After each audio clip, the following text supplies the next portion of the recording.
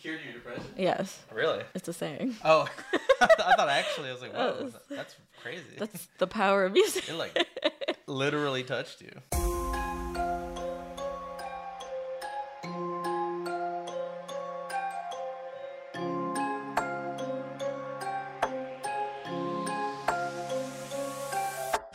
Welcome back to Chicken Not Scared. Here with you as always, Eric and Vivi. Today we're talking about the 2021 film Candyman, directed by Nia DaCosta. But before we get into that, how are you, Vivi? It's our kind of 2-year anniversary. Kind of? Today the exact date. As of recording this, March 2nd is our anniversary. Yeah. So congrats. And congrats to you guys for listening to us. Yeah, it's been a really fast 2 years. The last maybe half year has been like a blur. Obviously, we're not doing exactly the same thing that we were over a year ago, but you know, we're hanging in there. We're doing our thing. We're just still here talking about horror. You're still here. We appreciate you for it. What do you have for creepy content? Not a ton. I mentioned, I think, on our last episode that I wanted to watch Piggy. I finally got the chance to. No subtitles, just fucking raw dogged it. Actually, when I put it on this second time, it just started playing a dubbed version. So I just watched it, but I feel like it never really works because it takes you out of it. But as far as the plot of the movie, I just felt incredibly sad for the main character the entire time. You know, in films, you follow around the girl and you keep waiting for her to have her empowering moment in the film. Spoiler alert. I feel like that does not happen till the very end for the main character. And there's just But so... it does happen. Yes, but it's messed up. It's really messed up. So I don't know if it was for me. For that reason alone? Yeah, she has that moment by killing a serial killer that's been tormenting her neighborhood, but then she was also kind of falling in love with that serial killer. So it's a weird take. I don't know. Interesting. I know what you mean, though. It's not another horror movie, but Ingrid Goes West made me feel exactly that same way. Remember I told you that you're following Aubrey Plaza's character? Mm-hmm. And all the way to the end, you're thinking, like, this has to get better for her, right? And it never really feels like it does. It ends on a light note, but you're like, I don't feel any better about how this ended. Yeah. It was definitely gory, though, if you're looking for that. But I just felt sad for the main character the entire time, and I want to have that moment with the final girl that's like, yeah, they regained their power, and I don't feel like I had that with this one. You were a final girl. I'm not exactly sure you did it, though. What do you got for creepy content? A couple things. We guested on a couple shows since the last time we recorded. We guested with Joe from Flyover State of Fear, covering the Killer Clowns from Outer Space. Love that movie so much. So fun. So camp. Yeah, go listen to the episode. It's out already, I think, today, As March of recording. 2nd. It is ridiculous, so don't go in there thinking like it's another Hereditary. There's cotton candy ray guns. Well, with the title like Killer Clowns from Outer Space. It could be it. It really could, actually. I think you just blew my mind. It is a killer clown from outer space. We guested with Thinking Deadly, our friends Rhea and Ace. We talked about the movie Trash Fire. I had never heard of it. Had you? No, and I'm always just glad that they agree to have us come back on because I feel like we just say the most ridiculous stuff on their show. Yeah. It definitely was a trash fire of a movie. Definitely check it out. I hated a lot of the characters. Oh, yeah. Half of the movie is like in one setting and then the rest of it feels like the second part of Pearl, if that makes sense. Mm-hmm. I'm sure by the time we edit this and get it out, it will be out. If not, go listen to everything else Thinking Deadly has to offer. You were going to join us, but you were so sleepy that you ended up cutting out short on that one. I did. But we watched House, the 1977 film. And I'm bummed because I've been wanting to watch this film for a while. We should still watch it. It is honestly insane. I've literally only heard people loving this movie. I have nothing bad to say about it. Yeah. It's amazing. It's really good. Like, the actual horror parts are crazy. There's, like, a dismembered body playing the piano. Like, just imagine what that sounds like. We should watch that after this. Yeah, we should, yeah. What do you have for comfort content? So I have a couple things. I am late to both of these shows, but I started watching Fleabag. I know it's like critically acclaimed and it's won awards and everything. I just started it, but I love it. I'm sure you know this by now. It's hilarious and dark and everything I love about a show. One that is not as dark. It has a little bit of dark elements because it's taking place in a turbulent time. It's Dairy Girls or Dairy Girls. I don't know how to pronounce it. Dury. I don't know. Yeah, they have very thick asses. They have thick accents. Super hilarious. Will cheer you up anytime you watch it. recommend both highly. I've wanted to watch Derry, but there's just so many things I want to watch that I haven't gotten to. So that's good. It's good to hear it's at least funny. The trailers are hilarious. Yeah, it caught my eye. What I have is Ant-Man and the Wasp. Quantumania came out. Ant-Man's actually, much to people's disagreement, Ant-Man's probably one of my top 3 superheroes, comic book wise. There's a lot of shit online about the latest movies of the MCU and shows and stuff. And honestly, I'm like, dude, you're a 40-year-old man complaining about a comic book movie. 30, 40 years ago, people would have dreamed of having these sorts of things. And yeah, I get it. It's like, have fun accepting trash. But it's like, dude, it's a comic book movie. Yeah. Fuck off, honestly. So I had fun with it. I'll take in anything Marvel sends my way, so don't take my word for it. But check it out. Midnight Suns is also another Marvel game that I picked up, but it's supposed to be like on the darker side of the lore. Has some of the more dark characters like Blade, Ghost Rider, Nico Minoru from the Runaways. Probably sounds like gibberish, but if you've heard of these characters, they're like the magic and the dark side of the Marvel universe. Doctor Strange is in there too. Record of Ragnarok's another anime that was recommended to me. Not horror, but if you think body horror counts as being close enough, Record of Ragnarok has some fucked up shit that happens in it. Yeah, people's heads have been turned backwards. People's bodies have been like smashed down into their own bones because they couldn't resist attacks. It's sure dark. So check that out. And then along the lines of Ragnarok, I've also been playing God of War Ragnarok finally. I like how your comfort content all had themes. It was like Marvel and Ragnarok. Oh yeah, seriously, I didn't even do that on purpose. Which could also be a part of Marvel because there's Thor Ragnarok. There is. I did that on purpose. Let's just say that. Yeah, you planned it. Yep. No, but God of War is fun. I like playing video games for story too. I know that recently I've been playing like horror games, but once in a lifetime I'd preferred playing games with good stories than even watching anything. So makes sense. There's that. Now that we've gotten all that stuff out the way, let's talk about this drink. All right, so since this is our second time covering a Candyman movie, we decided to keep the honey theme, but try to make it a little different. This drink, we're calling it the Swarm. It is kind of a whiskey sour, but a little different. Instead of using simple syrup, we used a rosemary saffron honey syrup, which I can probably give some recipe for somewhere else and not here. On the website. On the website. It's going to be on the website. That's still a thing, in case you forgot.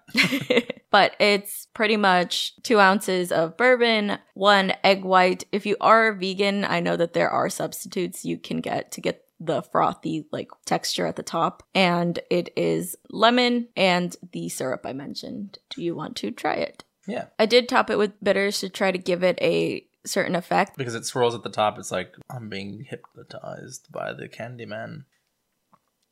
You know what's funny about doing video?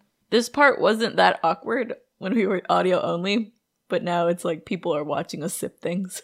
Oh, like, look at them put their mouths on things. Yeah. People just zooming in on our faces, just licking and touching things with Oh mouths. my god. So what do you think about this drink? I think it's good. I like sours. I don't think it's overpoweringly sour either. I'm wondering if the honey offsets the sour. The honey definitely overpowers the flavor of the bourbon or whiskey, whatever you prefer to use. Yeah, it's a very full and frothy taste. Yeah, I've been really into sours lately. I don't know what mood I'm in, but they feel so fancy to me. Oh, fancy? Yeah, I don't know. Something about like a frothy drink on top feels very fancy to me. I really like the saffron rosemary honey syrup. It is a weird combination. It's not my original idea. I got it from a recipe book, but it is a unique blend of flavors. And I like it. I think it works for me. I give this one a 4 out of 5. I give it a 3.5 out of 5. 3.5 bees out of 5. Bee stings. Do you know that I looked at like a close-up version of what bee stings look like, and that's actually kind of crazy. Is it peel your skin off crazy? No, it's they like show how the stinger goes in to cut the skin, and then the venom gets pushed in with like a little needle. So it's like a legit shot, like a vaccination. But they're like side by side. They're not one thing. They're like 2 things together. At the same time. Yeah. Ew. Thank you for that. So imagine a bee coming in and just fucking swooping in. And then, well, actually, that's not a bee. That's a mosquito. Imagine a mosquito sucking up this stuff and then just injecting it straight into your bloodstream. The next time you're at a party and your friends decide to say Candyman in the bathroom, just make a bunch of these so they can start swarming around it. Probably be better off than a bunch of dead friends. It's good advice. All right, well, back to you if you passed us. Phew-ba-doo-ba-doo. Hope that drink worked out. I'm sure it did. Let us know if this drink gets you buzzed. Ha ha. Ha ha ha. Let's hear these fun facts. Okay, so I think I'm only going to share about 2 fun facts up top and then try to trickle the rest in throughout the movie because there is a lot for this movie. I think there's that added layer of this film takes place in Chicago. We're from Chicago, so we know like a couple things, not everything, because sometimes I feel Chicago neighborhoods are their own little world. And it's so big. Yeah. Nia DaCosta was actually the first Black female director to hit #1 in the US box office movie charts with this film. Ever? In 2021. In the year of our Lord 2021. What the fuck? Great for her. I mean, yes. No, she kicked ass. Fucked up for the world we live in. Honestly, I'm surprised about a lot of the most recent like awards. Yeah, they are too recent. She's also set to direct a Marvel film called The Marvels. Yeah, I can't wait. Yeah. Much to people's dismay. I know people hate Brie Larson, but I'm excited to see the actress who's in this, actually. I hope I pronounced this right, but Teyonah Parris. She's going to play Monica Rambeau, which in the comics I think had been switched over to Photon, but fun fact, she's the original Captain Marvel. And people really hate Brie Larson, so I can see why the direction was taken. Yeah, but anyway, back to Nia DaCosta kicking ass. She is kicking ass. One thing I really appreciate that she did in this film was she featured all Chicago-based artists whenever art is present in the film. So, you know, that art exhibit that we see, the paintings that Anthony creates depicting all the Candyman. And this also includes the composer for this film, which must have been a daunting task because the first film's music is so good. Yeah, it's like a part of the identity of the movie. But absolutely. No, that's really awesome. I already have a big complaint with cinema sometimes because not enough happens in Chicago, and then for it to focus on the group that is in focus in this movie in general also is like an extra step on that. I'll tell you what we thought of the music. We ended up getting the Waxwork Records. We don't have it out of the plastic because we hadn't seen the movie until now, but I can't wait to put it on because I do like the music. Yeah, that music cured my depression. It is so good. A thing that I found super interesting that the composer did was he actually recorded ambient sounds from the area of Cabrini Green. Oh, great. To be featured in the song, so you feel like you're a part of that. Interesting. Now I feel like I have to go pay attention more. Yeah. The music is really iconic. It is. Like you said, it makes itself feel like a character in this film. I feel like this era of horror movies is also like doing a lot of like vocals where it feels like you have a choir in the room, but it's not quite a choir. It feels disembodied. There's something like eerie about people screaming in a high pitch. That is what he did. He recorded his vocals like screaming and incorporated it into his music. Oh, sick. Okay. Mm-hmm. Truly, after I watch these movies, the music is just stuck in my head. But again, I have more facts that I'll just say throughout the film. Okay. If those fun facts didn't cure your depression, maybe Vivi's speedrun will. It will not. I can tell you that right now. We'll see about that. Are you ready? I guess so. Say it 5 times. Candyman. Oh, no. We are not white. We don't do that here. All right. Ready, set, go. Okay, so we open the backstory of Sherman, who is another depiction of Candyman. And then we flash forward to current times and we meet Brianna and Anthony, and they are artists in the Chicago scene. They're having a dinner party with Brianna's brother, who tells them the story of Candyman, who then sets Anthony on this journey of discovering this urban legend and incorporating it into his artwork. We meet horrible people in the art scene who are looking to exploit him and his creativity. But the more he explores and learns about Candyman, the more obsessed he gets. And obviously, this reignites the legend. People are saying his name 5 times in the mirror, getting murdered left and right. Brianna's kind of not believing him. She's just kind of seeing him descend into madness. Eventually, we learn that Anthony is actually the baby from the first film, where the original Candyman tried to burn him and Helen.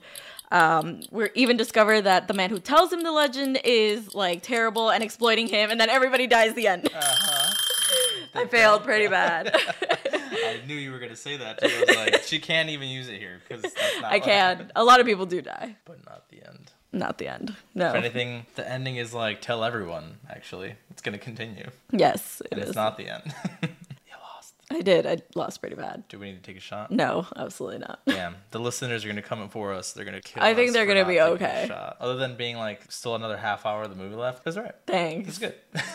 Are you ready for some Candyman? I am ready. We have held off watching this film until we were going to cover it. But ever since we saw the original Candyman, I have been wanting to see this. And it did not disappoint at all. No, yeah. The movie ended and I think you and I were both like quiet, sitting down, watching contemplating. One, because of the credits. Stay around for it. Those end credits, as well as all the puppets that we see throughout, are also created by Chicago artists. Yeah. But yeah, I was left like trying to process what changed from the lore of the original, but also how good the change was in comparison. I had previously heard people say like this is a love letter to the original. The other one has a ton of sequels, right, that are out the window now. Yes, I've heard they are not that great. This is very on trend with the whole we're just redoing the sequel. The requel. Requel, if you will. And I thoroughly enjoyed it. So let's get into it. Okay. A boy named Billy plays with shadows and reenacts a cop chasing a man using these paper cutouts that we'll see used throughout the film. It's 1977 in Cabrini Green, which we saw in the first movie. His mom yells at him to go do laundry, and we hear some kids yell at Billy that they hope Sherman gets him. Some cops sit in the car outside the building we recognize from the original Candyman, asking people if they've seen a man on a wanted sign. But Billy just ignores them.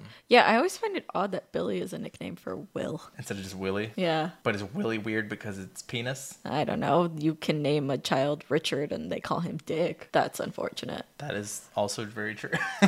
Let's normalize Willie over Billy. Billy is always a serial killer. Yeah. Billy enters... Actually, fuck. Oh, shit. We just figured it out. Another one. Billy enters an eerie laundry room with a flickering light and a big hole in the brick leading to darkness. The light switch is one of those timers that once it's up, the light turns off. I don't know how much people get exposure to those kinds of lights, but I used to see them a lot when I was growing up, especially at school. Hate those. Yeah, they're the worst. Billy minds his business, though, when suddenly a candy's thrown into the room from the hole in the wall. The light from the laundry room shuts off as a man with a hooked hand enters through the hole with his hand out. Watching the film, I was like, this isn't Candyman's hook. That's odd, right? You go into this not knowing anything, so you're like, is it actually him? Outside, the cops hear Billy screaming and rush into the building. Intro credits roll while we see an upside-down foggy Chicago. The upside-down foggy Chicago is also reminiscent to how the first movie yes, it is. Does the same thing, just does the upside-down. Inversed, like a mirror. Yeah. Another thing that I thought about this man with the hook was that he was maybe that guy that was going under the moniker of Candyman. In the original, yes. I thought so too when I first saw it, but we learned that that is not the case.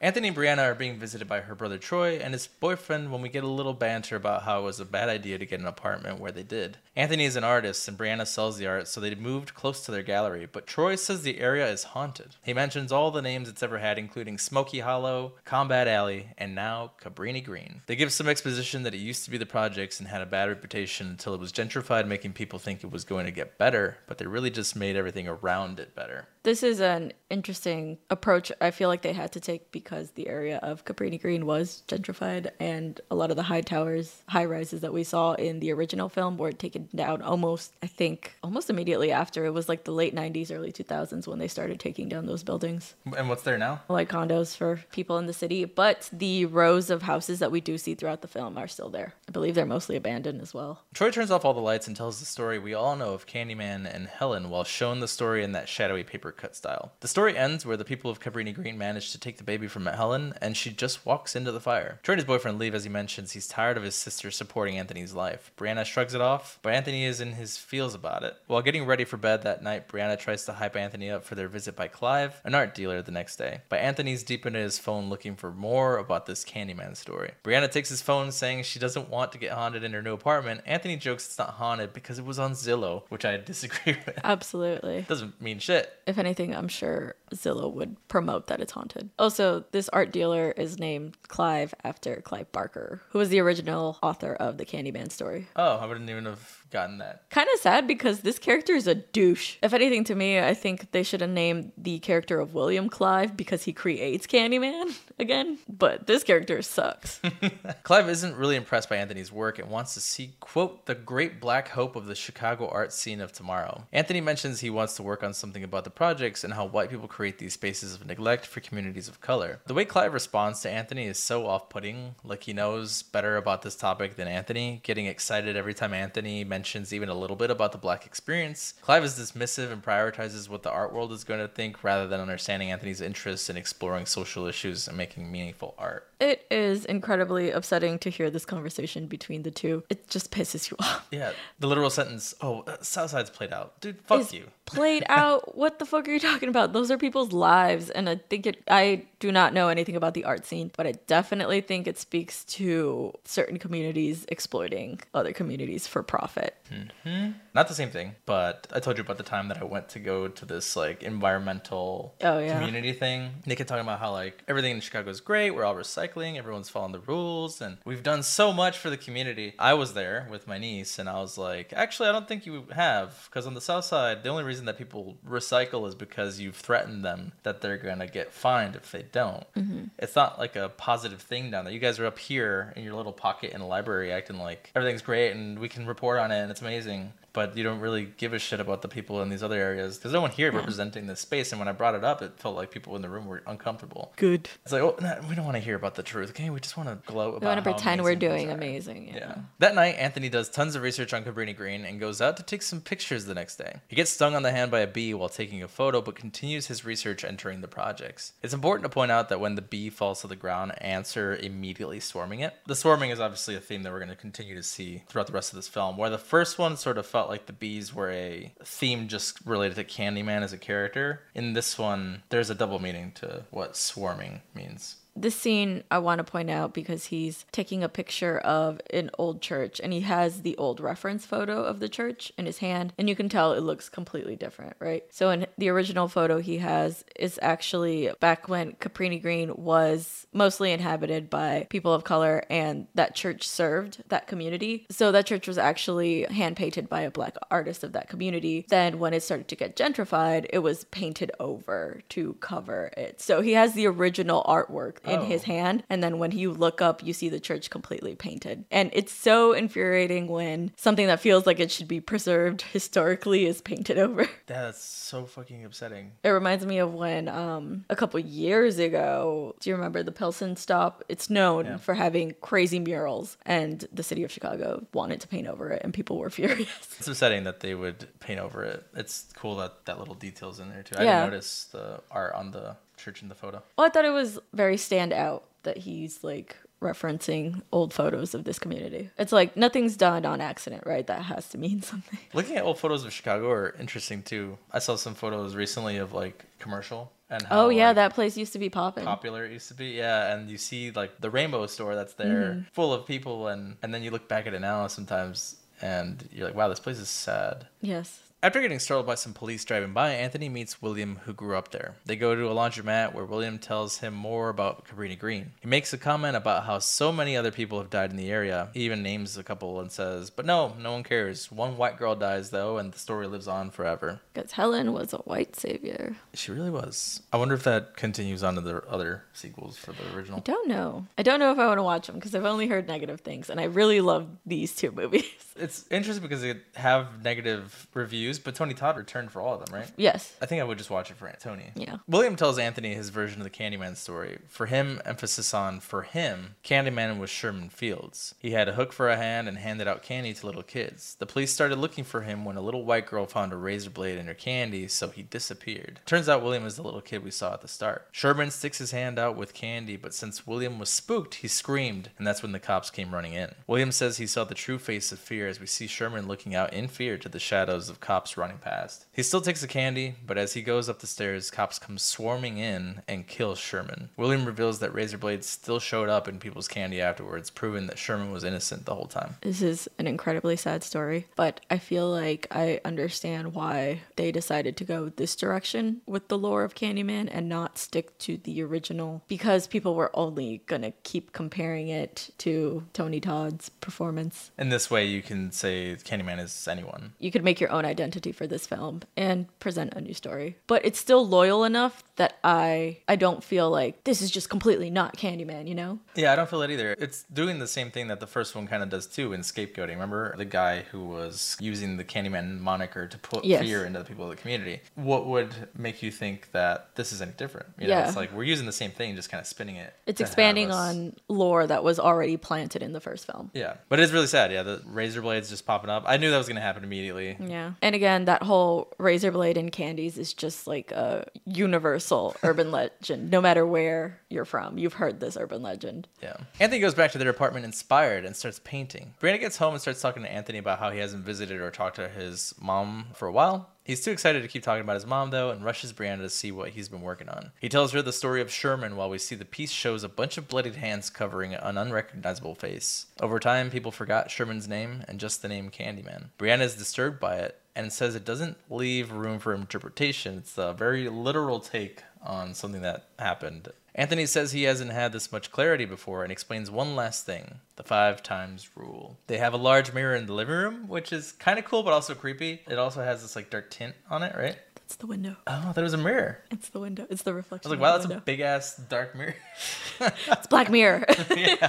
Okay. Even to this day, I was like, wow, they have like a large, full-size, dark tinted. That would scare the mirror. fuck out of me if you had like a large mirror in the living room at night. I'd just be like, ah. Oh, yeah. it's me. I didn't realize it was the window outside. Anyway, there's a large window in the background of the living room, and Anthony says they should summon him. Brianna doesn't want to, but he does it anyway, and they break out into a play fight. Before we cut away, we see Candyman, though, standing in the reflection behind them. Keep an eye on, too, if you're watching this, all the reflections, because I pointed out a couple to you that you hadn't even noticed. We paused and we rewinded a couple times because I was like, look, it's his shoulder. Look, it's his arm. Yeah, it's something that I really appreciate, and I think it's really well done how they play with the whole mirror element, expanding on it more than the first film. Sometimes your eyes are playing with you. You're like, wait, is that him again? Oh, no, that's Yeah. just Anthony's reflection. And then it cuts away and comes back, and it is his reflection. So it's an interesting way to use mirrors in this. Another fun fact that I found this one on IMDb, so I don't know how credible it is, but it claims that Anthony McCoy's name is said a total of 5 times throughout the film. His full name, which I thought was interesting. I was watching it before recording, and I was trying to count every time they say his full name. Did you find 5? I got distracted in the last 10 minutes because it gets so intense in the last 10 minutes. William does say Anthony McCoy at the last bit. He does. Yeah, I love it when movies put in little Easter eggs like that. At the art showing the next day, one girl in particular looks over Anthony's piece, consisting of a bathroom mirror on a wall. The piece is called Say My Name. It invites the viewer to say Candyman's name 5 times while explaining the story of Helen and Sherman and the skeletons in the community's closet. So this Say My Name that keeps reoccurring in the movie, I believe I saw an interview that the director said that she was inspired by the slogan that was used a lot throughout the Black Lives Matter movement to put emphasis on people of the community who had unfortunately lost their lives to police brutality. Yeah, I think I saw some things, and I figured it was related to the Black Lives Matter movement, especially with, make sure that you remember the names of those who've been affected, at least in the public eye, and those who are unknown, those who don't have names that we don't even know about are happening. So before she walks away from the painting, she's taking pictures of it when she's called away, but we're probably going to see her again. Anthony enthusiastically approaches this piece as a critic looks over it, while Clive tells Brianna to tell him to stop hogging the critic. Dude, Clive is a piece of shit. Like, dude, also, you're fuck an you. Art dealer. Don't you make more money if your clients schmooze with the critics? How are you going to speak him up to in the private and be like, I want you to be the next black hope of Chicago's art community, and then be like, oh man, here comes this guy again with his fucking art, his ass fucking art. Yeah, no, he doesn't make sense to me. No, and also she just got there because he says that immediately as she's approaching the thing, and he's like, he's hogging all the critics. All of them, all one of them. They all clearly don't care for the direction he's going, including the critic who basically says his piece is hypocritical, claiming that artists often contribute to gentrifying neighborhoods. She does this by almost going south and saying, you people, before clarifying she's talking about artists. She also sucks. She does. She's worse. Anthony drinks for the rest of the night before walking over to join Brianna and the others. A man says he loves what Anthony did with the paintings by hiding them in a storage room with the lights out and asking if he found them in a thrift store in the desert. Again, I am not part of an art community, but is it just full of assholes that are just mean to each other? I don't know. I was trying to understand what this character was, because he comes out of nowhere. He does, and why would that be his take? I wouldn't be surprised if he was an ex-boyfriend of Brianna's or something, the way he's talking to Anthony. Yeah, we see him a couple times later too, and he's very wow, you're so great, Brianna. Maybe that was a cut scene we didn't get. The others laugh, but Anthony doesn't hold back and tells the dude off before being rushed off by Brianna. I don't appreciate when, sure, Anthony's been drinking. He probably should be walked off. But Brianna's like, you're embarrassing me. What the fuck? It's my night. I do Babe, get he it. just straight up fucking told me off. He talked shit about my art. But this is her career, and she's supporting both of them at the moment. And he's drunk insulting people. Clearly we're at an impasse. Show's over. Ride or die. You saved. I think it's also for him because he could be making enemies, and this is still his career at the end of the day too. He's not throwing hands; he's throwing words. Yet. Because let's say we were at a work function and suddenly you got drunk and started telling off one of your coworkers. I would be like, you will regret this in the morning. Let's go. That's fine. But are you also going to be like, but fuck that guy? Yes, probably. Okay, good. That's what I was saying. I can be taken home. Just agree that he sucks. Okay. As Brianna's taking Anthony off, Clive says he wouldn't be there if it wasn't for Brianna, but Anthony puts him on blast for having sex with his interns. Yeah, this interaction's really funny because he's like, that wasn't spontaneous. You were holding on to that one. And he's like, hell yeah. And the girl's like, it's fine. I'm on, I forgot what she says. Oh, I have my IUD in. Yes, okay. Yeah. And he's just like, you're not helping. He's like, not now. Clive and his intern, Jerica. What a name. What a name. That should be the name of our kid. No. Verica. Varicose vein. Varicose vein. It runs in the family. Oh, that's unfortunate. Clive and his intern Jerica are cleaning up while he complains until she decides to say Candyman 5 times in front of Anthony's piece. He tells her not to do it because he wants to have sex first, but then jokes about her doing it because he's into necrophilia. This guy sucks. Necrophilia. That's not the song. Na, na, na, na.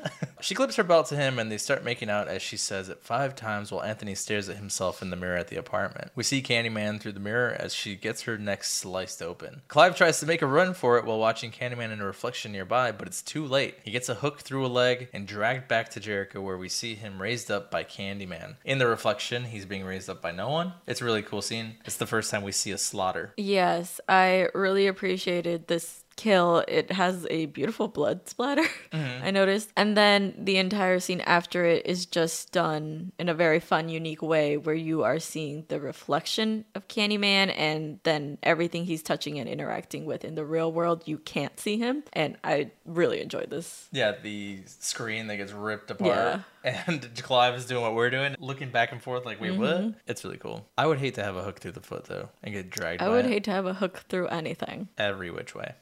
The next day, Anthony paints intensely and notices his hand is getting really nasty from the bee's sting. He waits way too long to go to a doctor for this. Yes.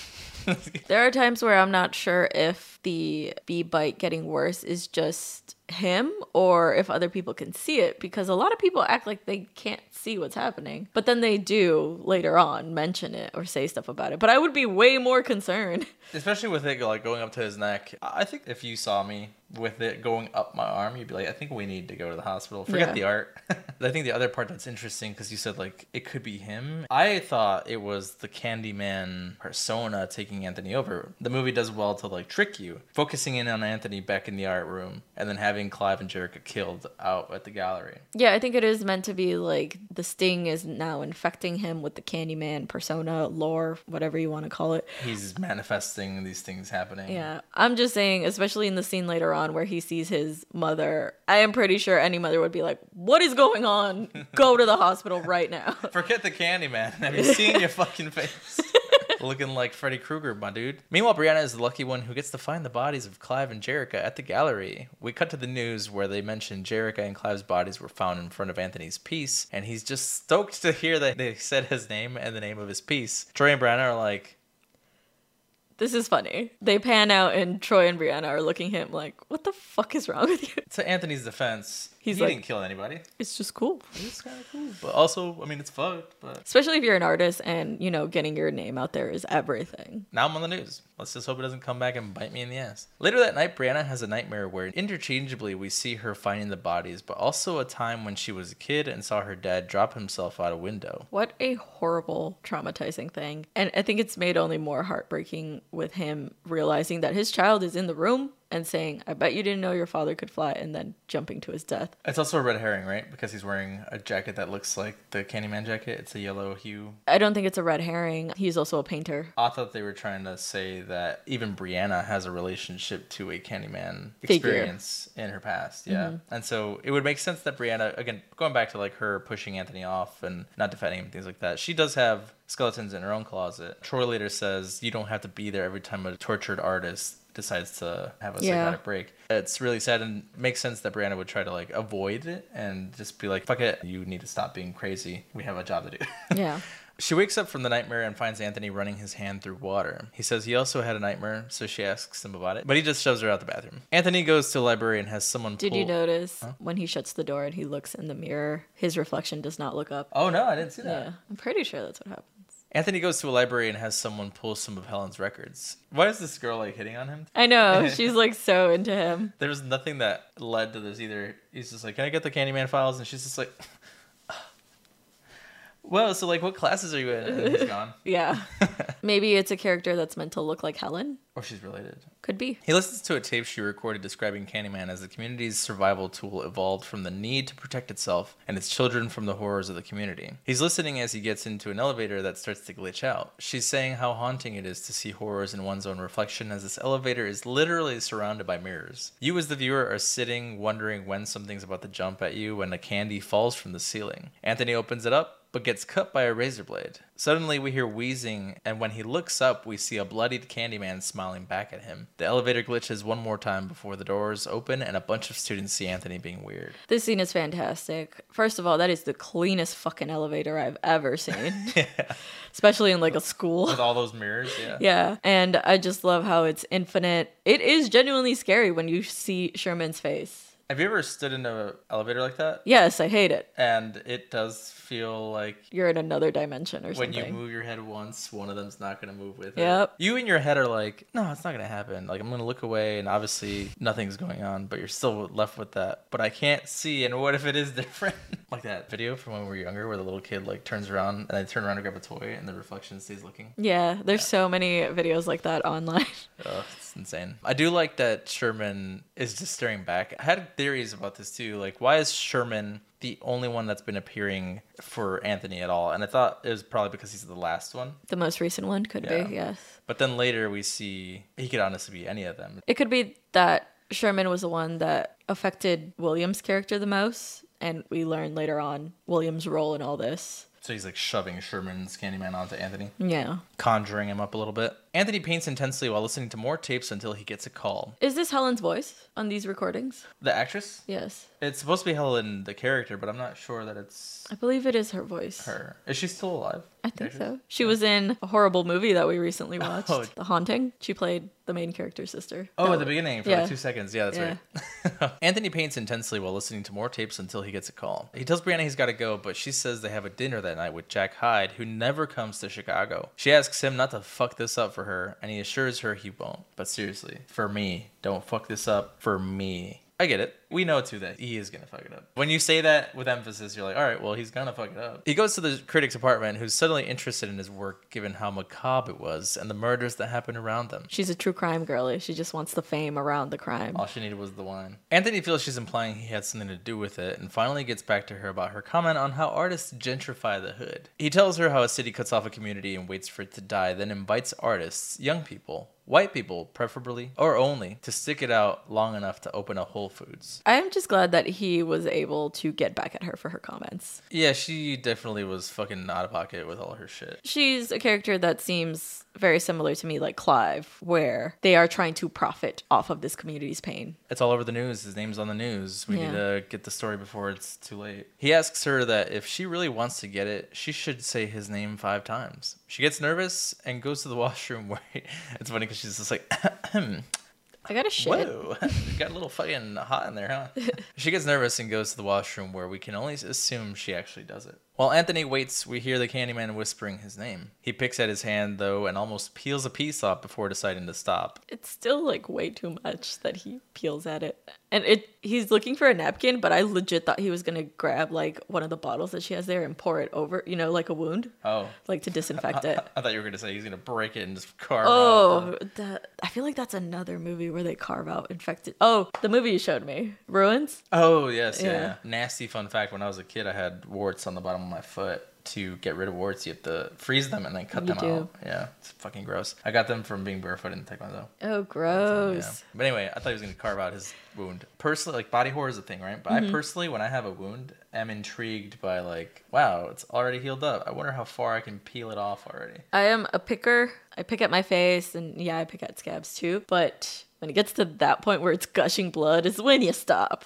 To each his own. He realizes the critic's taking a while and goes to knock. In a mirror nearby, though, he sees Candyman's reflection is his own. He does the mirror thing where you move around to see if the reflection does the same until the critic startles him to ask if he's okay. The scene is great. It foreshadows him becoming the Candyman with, moving his hand, and in the place of his scarred hand is the hook. My only beef with it is CGI used in this scene? It feels like it's used a little bit. It feels like a scene that wouldn't need it because it'd be easy to just put a glass and a hallway. It'd be easier done practically. It does look like CGI. Like a little bit, right? And that was my one thing. I was like, I don't know if that needed that. Maybe they just were like, well, if we're going to have to CGI the bugs in. Oh, could be, yeah. Maybe we just edit it a little bit. Movies this day and age, even if they're not CGing a thing into a scene, they will heavily modify if something looks off.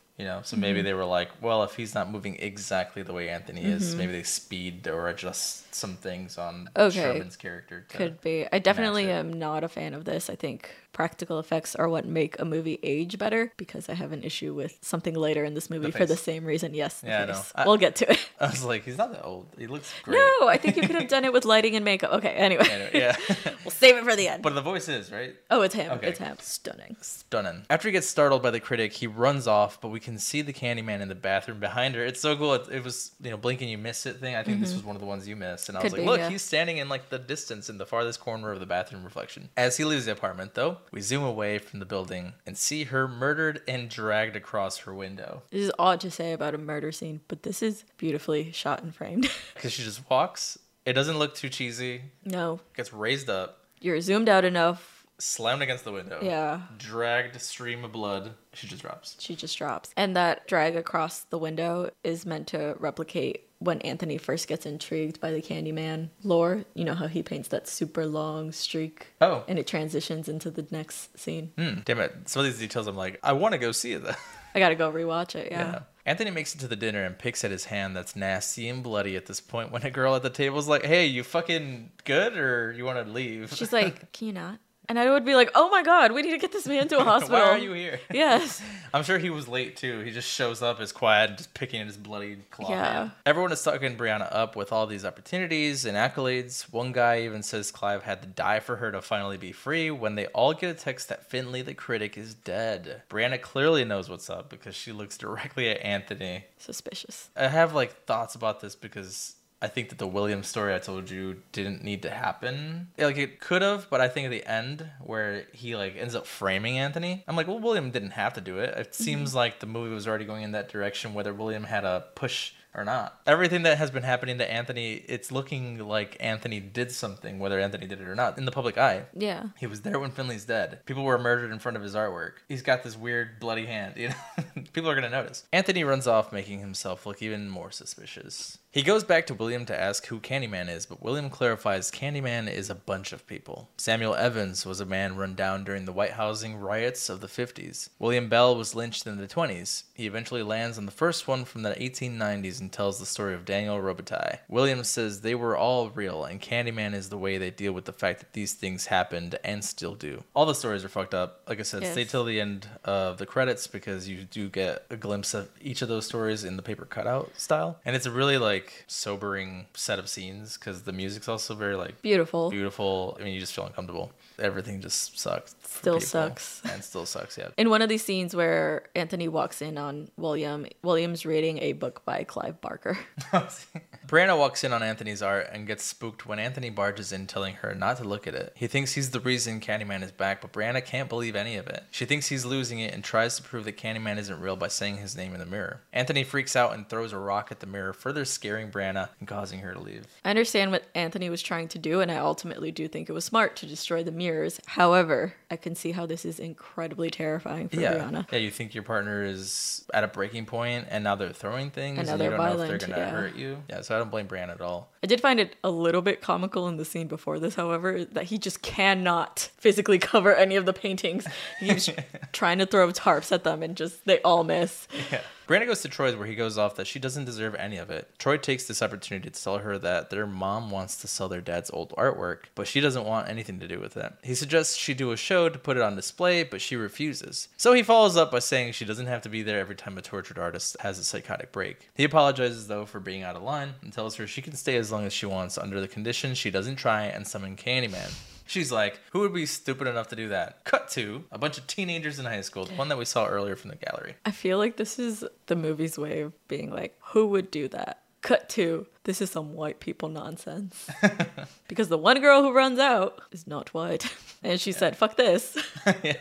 Although I will say that when I was a kid, I think I mentioned this in the first Candyman movie, my cousins would fuck with us all the time and be like, go to the bathroom, say Candyman. I would not. I was the person who did not do Bloody Mary. I would not do this. No. I'm Mexican. I was going to say, there's a lot of other things to be worried about, like duendes and shit, too. Those you don't even know you're summoning. That's a family from Wizards of Waverly Place. I hated that storyline. I did not know that was a storyline. The Kukui family? I didn't watch Wizards of Waverly Place. I watched, like, a lot of it. Did they do it badly? It's just a very cheesy thing. They're just, like, a family of people. And then they are scary because their eyes, like, go black or something. I can't remember. Oh, like black-eyed children? Yeah. What's Disney? You can't get too scary. I mean, then don't fucking do it. Oh, speaking of Disney, did you see that the new Haunted Mansion? Yeah. I like the old Haunted Mansion. I know. I thought you didn't. I didn't like. It felt like when I watched it as a kid, it wasn't really following the lore, but it actually is. Now that I watched it when I was older. Now that you've gone to the Haunted Mansion a million times, yeah. Like, I was like, oh yeah, because it was based on the ride. On the ride, yeah. I think it's really hard. You know that movie. Well, what tangent? But that movie came about as a result of Pirates of the Caribbean because it was so successful. They're like, we should turn all our rides into a movie, and I don't think it was successful in the way they wanted. I don't think you should do that for all your rides. No. That's also like the way that you beat a dead horse. Like making a bunch of remakes and requels. Yeah. But the more that we watch movies, the more I realize that this has always been Hollywood. Hollywood has always made remakes. Yes. And people want to act like shit's new. Yeah. Grow up. Cut to the teenager we saw at the gallery getting her friends together to summon him in the school bathroom. As they say it, weird things start to happen, but they finish and laugh it off. A black girl named Trina barges into the bathroom and goes into one of the stalls as the other girls start making fun of her for being hungover. Is she hungover? I don't know. They just said like, oh, she drank too much. They keep roasting her for having drunk too much the day before. Oh, I don't know what's going on with this story. And I was like, fuck you guys. She puts her headphones on to ignore them while the main teenager realizes the door to the bathrooms is locked. They blame Trina for breaking the door, but one of the other girls looks at herself in a little mirror and notices Candyman behind her. One of them runs back to the sink because she forgot her vape, and under the stalls, the other girls watch as blood waterfalls down from the sink. This is a very disturbing, like, crackling. It almost sounds like an egg. Mm-hmm. Like a... And it pools underneath. The vape falls first, though. So she got her vape, just not worth her life. The main teenager says they're being stupid and also goes back to the sinks to get killed. Bro, what do you mean? Did you not hear that sound? Did you not see the blood? Trina thinks they're pranking her and yells out for them to stop as the little mirror falls on the floor covered in blood, and we watch them get finished off by Candyman. It's a really cool scene. It is. We see it all from Trina's perspective. She's like just trying to pretend she doesn't exist in the stall while watching this horrific thing happen in a tiny mirror. Yeah. I do appreciate the off-screen killing because the movie hasn't stayed away from giving us on-screen kills, but you're left to imagine, like, what the fuck did he do to them? Anthony wakes up in the apartment in pain, noticing his hand has gotten way worse. He pushes at his nails in this body horror moment, making a face of agonizing pain that we can only imagine as the viewer. I for a second, because we just covered the fly, thought that because he goes like this. Squeezing his finger. Yeah, I thought the exact same thing. Meanwhile, Brianna is meeting with the important woman from the dinner earlier, but we realize that just like with Anthony and the critic, Brianna's significance is being limited to her association with Anthony and the tragedy she's witnessed. Devastating. Driving in the theme that society and the media likes to exploit the experiences of the black community, especially those of violence, while ignoring their talents, achievements, and contributions. I wonder, because the woman she is speaking to is supposed to be the director of the MCA. I wonder if this was filmed in the MCA. It looks like it. Yeah. I haven't been there in a few years, but we should go back. Yeah, I love that. We've been talking about it for a while. Place. Anthony is at the hospital when he hears the news report on the girls who were murdered at the high school. Apparently, the police are starting to link them to the art world murders and Anthony's piece because of the words "Say My Name" written on the wall in the victim's blood. After learning he was born in the Cabrini Green Hospital, he goes to visit his mom to find out the truth about his past. I don't think a nurse has ever said that, you know. Welcome back. You were born here. Bye. Instead of just like, you need a hospital, you need help, sir. Bud. He tells her he knows about Candyman. He tells her he knows about Candyman and asks her why she lied to him. Hold up. This is the original actress from 1992, Vanessa Williams, I believe is her name, looks fucking amazing. She's like 56 in this movie. She looks younger than I do. Yeah, I thought that she was. But I thought, she can't be that young. No. She looks so good. She looks amazing. She looks exactly the same as in the first one. She looks like she could be Anthony's sister, not his mom. She says it was because she wanted him to grow up happy and normal. And he's like, but do I look normal, though? Have you seen the fucking hive of bees that's growing out of the side of my face? Well, it was designed to look like a honeycomb. Yeah. If you have, what is it, tryptophobia? The fear of holes? Holes, yeah. Don't watch this. The damage from the bee sting is spreading to the side of his face. She fixes the story he was told earlier about Helen saying she actually saved him from the fire when a Candyman wanted him to be one of his victims. They all vowed never to speak Candyman's name again, but someone broke the pact. Anthony clearly knows it was William and goes back to the projects. I think it would be incredibly difficult to have a pact with so many people. You know someone's going to slip up. Yes. Especially the kids. Because I was like, the adults, I don't know. Especially after something so traumatizing happens. Yeah. I feel like it would be kept quiet for a while, but yes, eventually. For sure the kids would be the ones who would bring it back. Kids say everything. Yeah. Brianna and Troy go back to their apartment to pick up her things, but she finds it suspicious that he's not there. She sees a pen from the laundromat and makes her way over. I would not assume that at all. Immediately, right? That's like if I went into the kitchen and you were gone, and I'd be like, wow, a bank pen. I gotta go to the bank. I mean, I get it. She's like, he met the William dude at the laundromat, so fuck my comment, but I'm too stupid to remember it. Yeah. She gets suspicious when she sees Anthony's beanie on William's desk, but gets kidnapped immediately by William. We get a flashback from William's childhood where his sister and her friends summon Candyman. He opens the door to find them dead and looks up to see Sherman looking back at him in the mirror. We come back to present-day William as he says they now have a witness. Brandon is set up in a church as we hear William making a call to the cops saying the same my-name killer is in Cabrini killing people. It's revealed that William summoned Candyman as payback for kicking them out so they could move back in. Candyman can kill their fathers, their sisters, their babies now. Anthony is turned around to reveal he's in even worse shape. This scene is interesting because you're not sure if he's under a spell. Yeah. Is he actually turning into the Candyman now? Is he drugged by William? Mm-hmm. I think it's the latter. William cuts his arm off right in front of Brianna, and all Anthony does is watch in emotionless but obvious pain. This is another one of those. I think I've mentioned House of Wax in quite a few movies, but the single tear and the pain and not being able to do anything reminds me a lot of that. Yeah, the like groaning under your voice. Yeah. You can't even like let out a cry. It's just in your chest. He says Anthony's story will be that he was an artist who lost his mind and cops just shot him down without question. I think it's that line that I'm like, William's motive, like, it makes sense. He ends up saying that, like, the reason he does it is because their community was getting screwed over, both naturally and by Candyman in this lore. And so he's like, we're kicked out. They've pretty much gotten rid of our community. They decide to move in and gentrify it. And there's nothing fucking them over. I think I'm going to give them some of what we got. And so he wants to send him in Candyman. The part where I think it's weird is what makes him attack Anthony? Why wouldn't this just naturally happen? One, because it was already seeming to happen. Right, because all the killings are being associated with his artwork. So I think eventually he was going to be a suspect. And he's acting really sketchy. And the unfortunate result in that storyline is that, like, we expect society and the police to do what they do in this movie.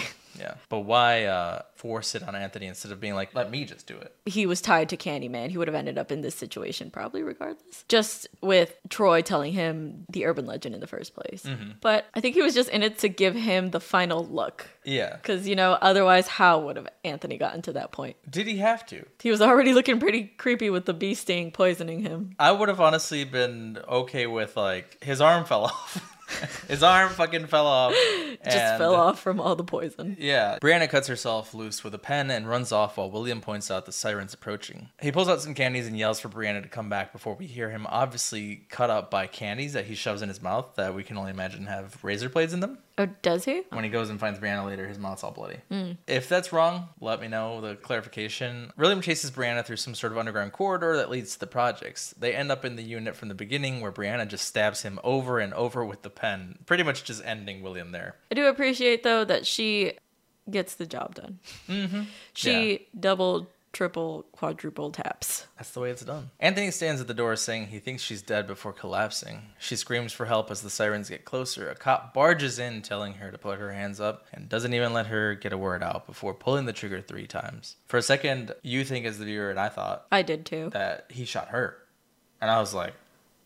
What the hell? I would have been pissed So would I. if the movie ended like that. For a second, I was thinking, like, maybe they're going to go the Helen route, and she's Candyman. Yeah. But you learn that they actually shot Anthony in front of her. More cops show up as they bring her out handcuffed and put her in the back seat of a car. All the cops have this stupid judging look on their face as a cop gets in the front seat. He says they've been looking for Anthony for a while and got a tip he'd be there. He asks her to explain what happened, especially since Anthony attacked Officer Jones, causing him to pull the trigger. He says if that doesn't sound right to her, they can paint her as an accomplice, so he asks her to make a decision. Infuriating. Yes.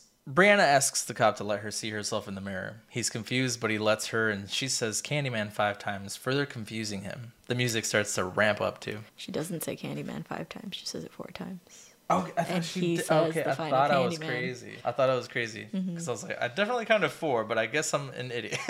And the cop then's like, Candyman, and then obviously that's why he's the one that's murdered. That's when she looks relieved as the doors lock and a cop comes out from the unit with his neck cut open. The cops outside unload their guns, but Candyman just cuts them down while the cop in the driver's seat keeps trying to open the door. The cop asks who he is, and Candyman says smoothly, I am the writing on the walls. I am the sweet smell of blood on the street. The buzz that echoes in the alleyways. They will say I shed innocent blood. You are far from innocent, but they will say you were. That's all that matters. The whole time Anthony is walking around the cop car as we get glimpses of the Candyman through history in his reflection. This narration is done by Tony Todd, correct? No. No? That is Anthony's voice? Yes. Okay. Because it's definitely different. His voice is different in this narration. I think they just raised the bass, but they replicated the way that Tony talks, in the first Candyman. The booming, deep version. So the whole time that this scene is going on, the flashing blue lights are in your face, and I'll be honest, it made me feel the way I feel when I see them in real life. Now, I'm not taking away from this movie and the scene, but I just want to say that I thought it was interesting how it's done on purpose, right? It that is, these absolutely. lights are flashing in our face. The first time we watched it, all the lights out and whatever, and it is disorienting, and you can barely focus on what is happening, and I'm sure it's meant to replicate how people in this situation feel in that moment. The cop gets out and runs into an alley. Brianna makes her way over to see and manages to get a glimpse of Tony Todd's Candyman, Daniel, finishing the cop off as he hovers covered in the swarm of bees. I do like how Mortal Kombat-esque Candyman looks, hovering, covered in the swarm of bees from head to chest or whatever. He looks at her and he says, tell everyone, and it's Tony Todd's face, before we cut to the credits. Do stick through the credits. I've said it already. Really sad to see the rest of these stories, but it ends with all of them standing in a line, making a stand as Candyman for what is to come, or not at all. But it is cool. That kind of leaves it open-ended. Why is this movie so good, though? I loved the ending of this. Now, I said we were going to talk about it, so we're going to talk about it. I don't think you needed to, anytime a movie ages down an actor with CGI, it does not look good. It just doesn't. It looks terrible. I hated it when they did it in It Chapter 2. I didn't like it in this. Because, again, maybe I personally wouldn't have any issues with Tony Todd aging. I'm sure he still looks pretty good. Yeah. He's also covered in a swarm of bees. I don't think it was necessary. No, and you could have done the practical route. And he doesn't look bad. I mean, he's going to be at the Salem Horror Fest, and they sent an email out recently with his picture, and I'm like, he looks fine. So, you're like, oh my god, excited that you see the original Candyman, but then you're like, oh, he looks really weird CGI'd. His teeth look weird, right? Yeah. His mouth is animated weirdly. I will say, honestly, I was waiting for one of those Candyman at least to be Tony's. To be him. Yeah, I was waiting for him to show up in that last scene. So, glad it happened. Was not a fan of the CGI. Agreed. Totally agree. But no, hey, this movie was awesome. I really loved this movie. We watched it a month ago when we decided we were going to cover it, and I watched it right before recording, and I was still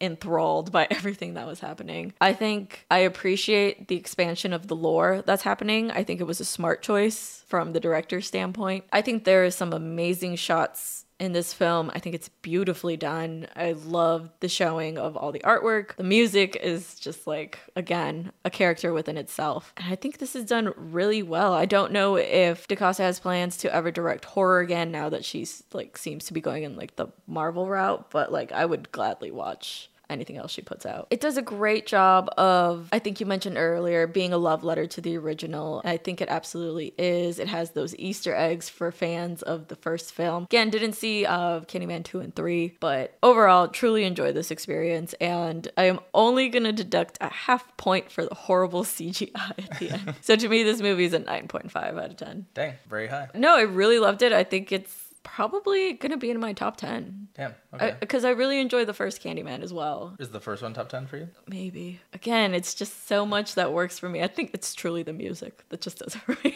Yeah, it's the vibes. And The vibes are there.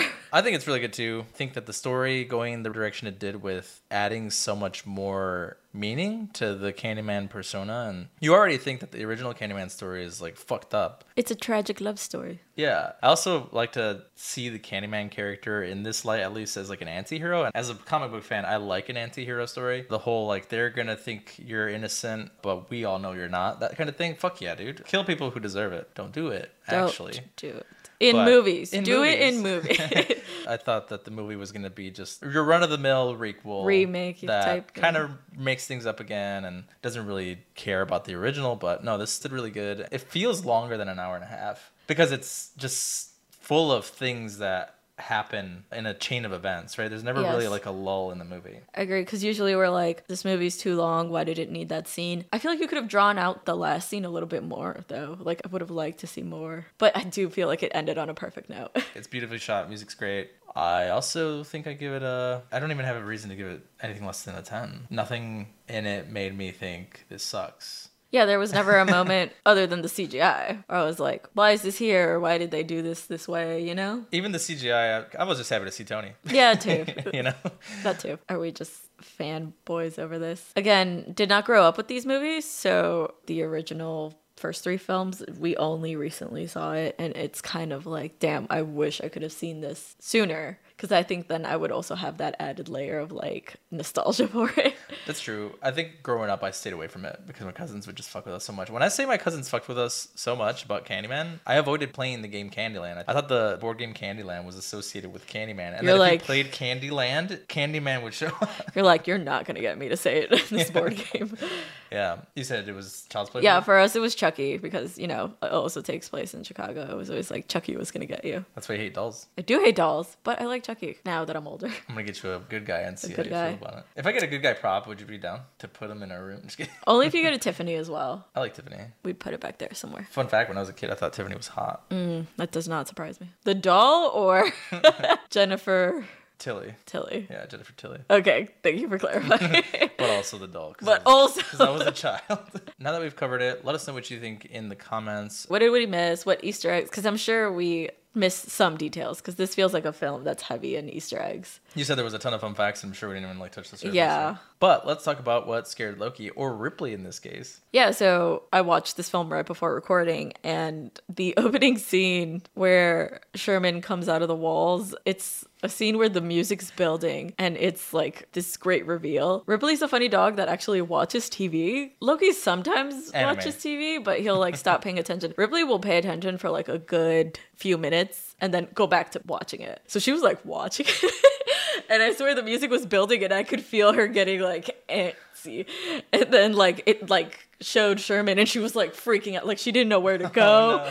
no. I kind of felt bad. I went to go sit with her afterwards. I'm like, I'm You should have sorry. recorded it. I tried to, but it was more like, this is mean because she's so afraid. It is mean. Yeah. Do you want to tell us about it, Ripley?